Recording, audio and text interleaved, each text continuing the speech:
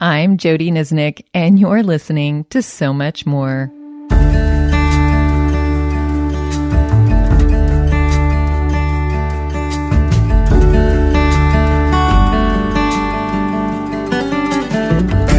John 16:12, Jesus stated, "There is so much more I want to tell you."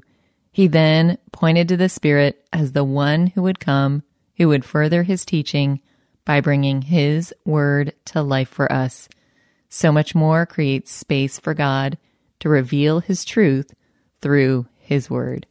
Well, today we are continuing in our series on encountering Jesus through the Gospels, and we are in Matthew 26, verses 47 through 56. A little context about this passage is it is near the end of Jesus's life. This actually is his arrest. And with this arrest, it kicks off the final hours of Jesus's life, which is filled with his trials, conviction, beatings, and it culminates in his brutal death on the cross. We're doing this particular meditation right around Palm Sunday, and next week we will be doing a special meditation on the Easter resurrection passage. So I hope you'll also listen to that. But today, I know that this passage is probably pretty familiar to you. So we're going to be doing this as an imaginative prayer experience. So if you haven't done an imaginative prayer before, I want to invite you to pause here and you can go back and listen to the very first podcast where I introduce imaginative prayer to you and I walk you through every step and what you can expect from it. Now I'm going to walk you through every step here as well. So let's go ahead and get started. I want to invite you to first prepare your heart and your mind and your body. So find a comfortable yet attentive posture to sit in and take a few deep in and out breaths. And as you breathe in, just invite the Lord to be in this space with you. And as you exhale, just imagine that with that outward breath, you are handing over to Him anything that is weighing you down or anything that might distract you from this time with Him. So go ahead and take another deep in and out breath. And as you do, let me pray for us. Oh Lord, we thank you for this time that we have set aside to hear your word and to meditate on it. And so I pray now, Lord, that this would become holy, sacred space. Lord, that as we enter into this passage, you would help it come to life for us. Lord, help us to notice details that you want us to notice. And I pray that the conversation that we have with you in prayer is Holy Spirit guided and led. And Lord, just help us to be open to whatever it is that you have for us in this time, in this space. And we pray all of this in Jesus' name. Amen.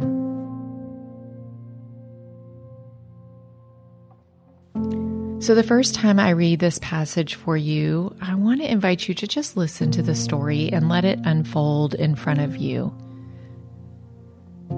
So this is the first reading of Matthew 26, verses 47 through 56.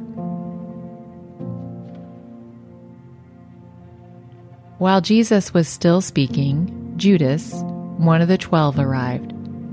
With him was a large crowd, armed with swords and clubs, sent from the chief priests and the elders of the people. Now the betrayer had arranged a signal with them. "The one I kiss is the man. Arrest him." Going at once to Jesus, Judas said, "Greetings, Rabbi," and kissed him. Jesus replied, "Do what you came for, friend." Then the men stepped forward, seized Jesus, and arrested him. With that, one of Jesus' companions reached for his sword, drew it out, and struck the servant of the high priest, cutting off his ear. "Put your sword back in its place," Jesus said to him, For all who draw the sword will die by the sword. Do you think I cannot call on my Father, and he will at once put at my disposal more than 12 legions of angels? But how then would the scriptures be fulfilled that say it must happen in this way? In that hour, Jesus said to the crowd, Am I leading a rebellion, that you have come out with swords and clubs to capture me? Every day I sat in the temple courts teaching, and you did not arrest me. But this has all taken place that the writings of the prophets might be fulfilled. Then all the disciples deserted him and fled.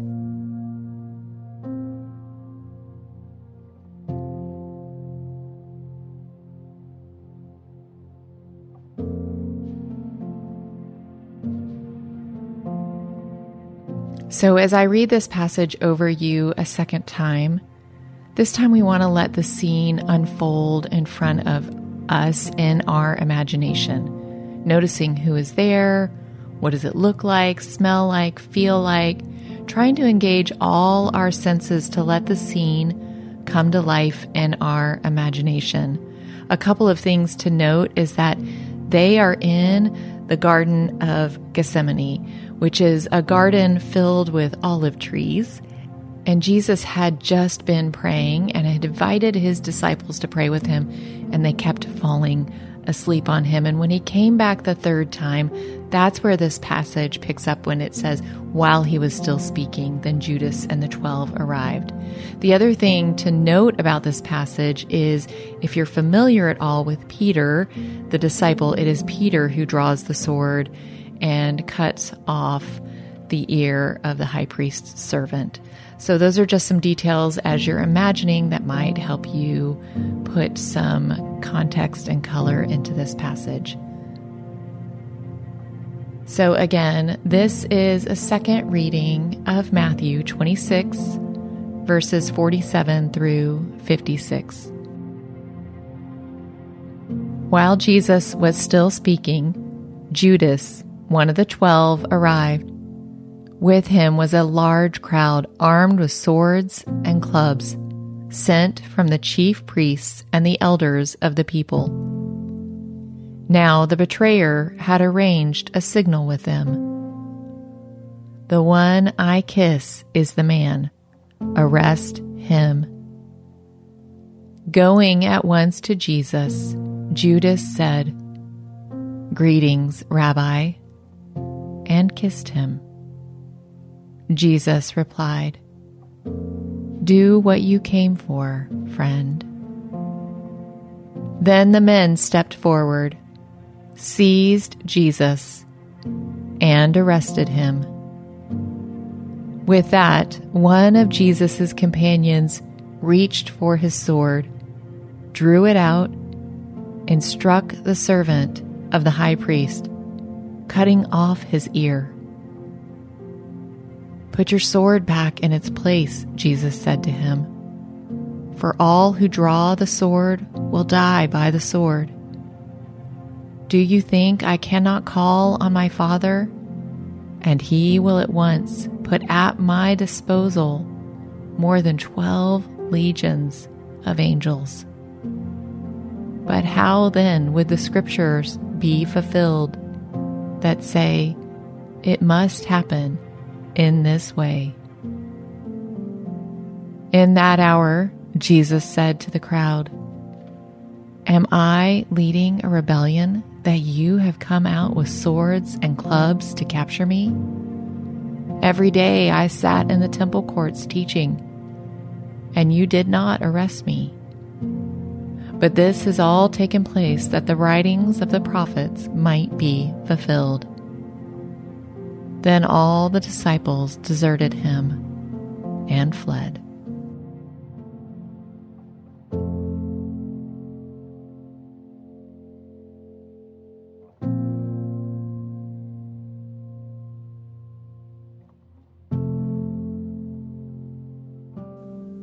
Now, as I read the passage for you a third time, This time, allow the Lord to draw you to be one of the people in this passage so that you experience it from their shoes, so to speak.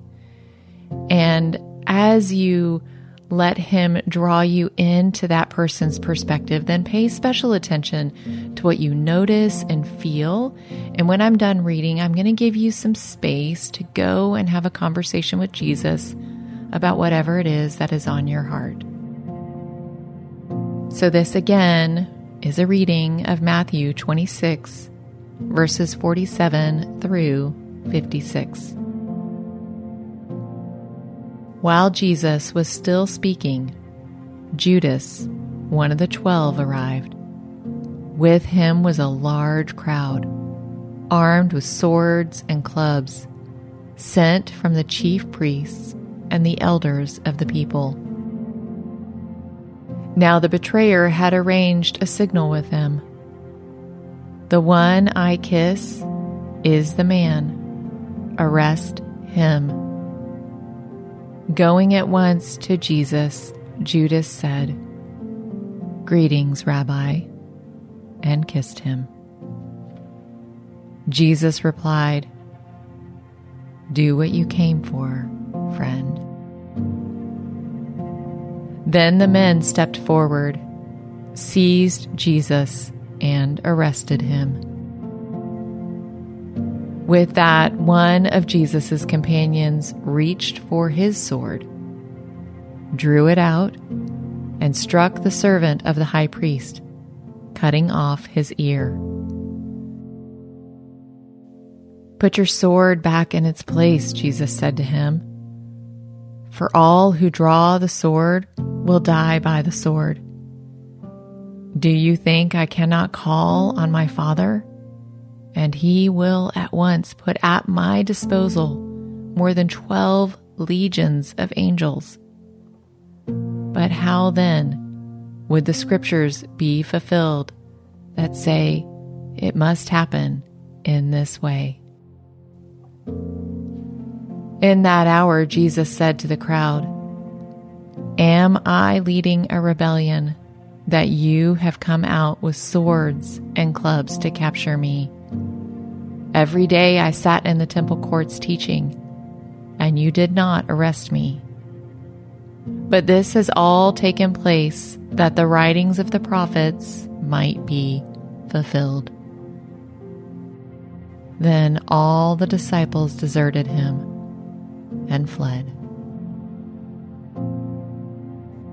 Now I want to invite you to remain in the scene and imagine that there's a pause before Jesus is taken away where you can go and have a conversation with him and talk to him about whatever has been stirred in you and give him space to speak back to you. So go ahead and do that now.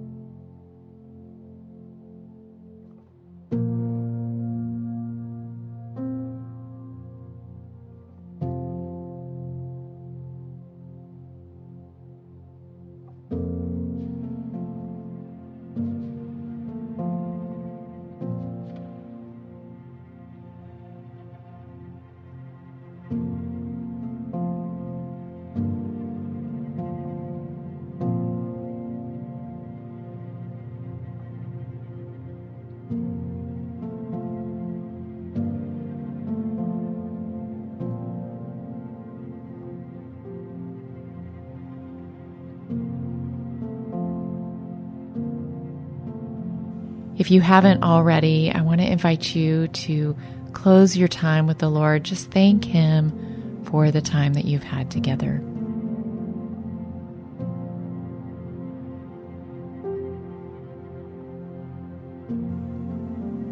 And now I want to invite you to take a posture of just rest. No matter what has been stirred up, no matter what the Lord has revealed to you, just to rest in knowing His goodness and His grace. Rest in knowing that His death on the cross actually made a way for you to be in relationship with Him. So just rest in knowing who you are and how beloved you are to Him. So take a moment to just remind yourself of all of those true things.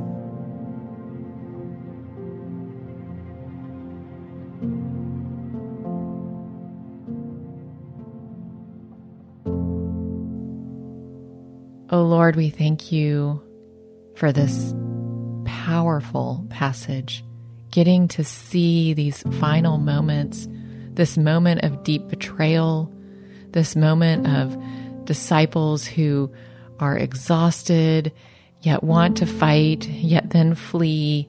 Lord, so many emotions are wrapped up into this passage. And so whatever it is that you helped us notice, Lord, would you just help those truths to settle deep in our soul? And whatever it is that maybe you convicted us of or reminded us of, or whatever it is you invited us to have a conversation with you about, Lord, would we remember that all of that is covered over in grace, and that your death on the cross provided a way for us to be in deep, abiding relationship with you from now and into eternity. Lord, we thank you for your faithfulness. We thank you that you endured through all of this, and that you did it because of love, because you loved us so much. You endured not only this betrayal, but the trials and the beatings and all the things that led up to your incredibly painful death. You endured for us. So thank you, thank you, thank you, Lord, for that. We are incredibly grateful, and we pray all of these things in your mighty and strong name. Amen. Well, I want to give a quick word of caution here. I invited you to let Jesus speak back to you. And by the power of the Spirit, I do hope that you heard His voice. But I do, as always, want to remind you that Jesus' voice will always sound like love, even if He is convicting us of sin. And His voice will never contradict His word. So if you feel like there was something that He said to you that feels a little different than other things that you've heard, then I want to invite you to discern that with a trusted friend and pray about it, and invite somebody into that process with you. Imaginative prayer can be a really powerful experience because it creates space for us to slow down and to enter into God's word in a new way. And so I hope it was a meaningful experience for you. Well, I want to invite you to join me in listening to the Companion Podcast, where I get to have a conversation with Dr. Sandra Glahn. Dr. Glahn is a professor at Dallas Theological Seminary and is actually one of my favorite professors that I had at Dallas Theological Seminary. She's also the author of more than 20 books. Many of them are centered on her interests of bioethics, sexuality, and biblical women. So I do hope you'll join me for that. Dr. Glahn is just incredibly smart and thoughtful and wise. Well, until then, thanks for joining me on So Much More, because we do believe Jesus has so much more to say to us, and we are creating space to listen.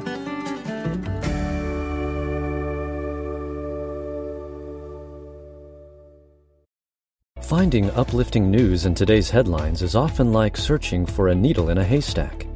At the Story Behind podcast, we believe in the power of finding heartwarming tales and are happy to share empowering stories with you every week. Get inspired by the note a waitress received from a patron dining alone. and even hear about how one VIP passenger made a hardworking pilot get emotional before his flight. To start listening to the Story Behind podcast, visit lifeaudio.com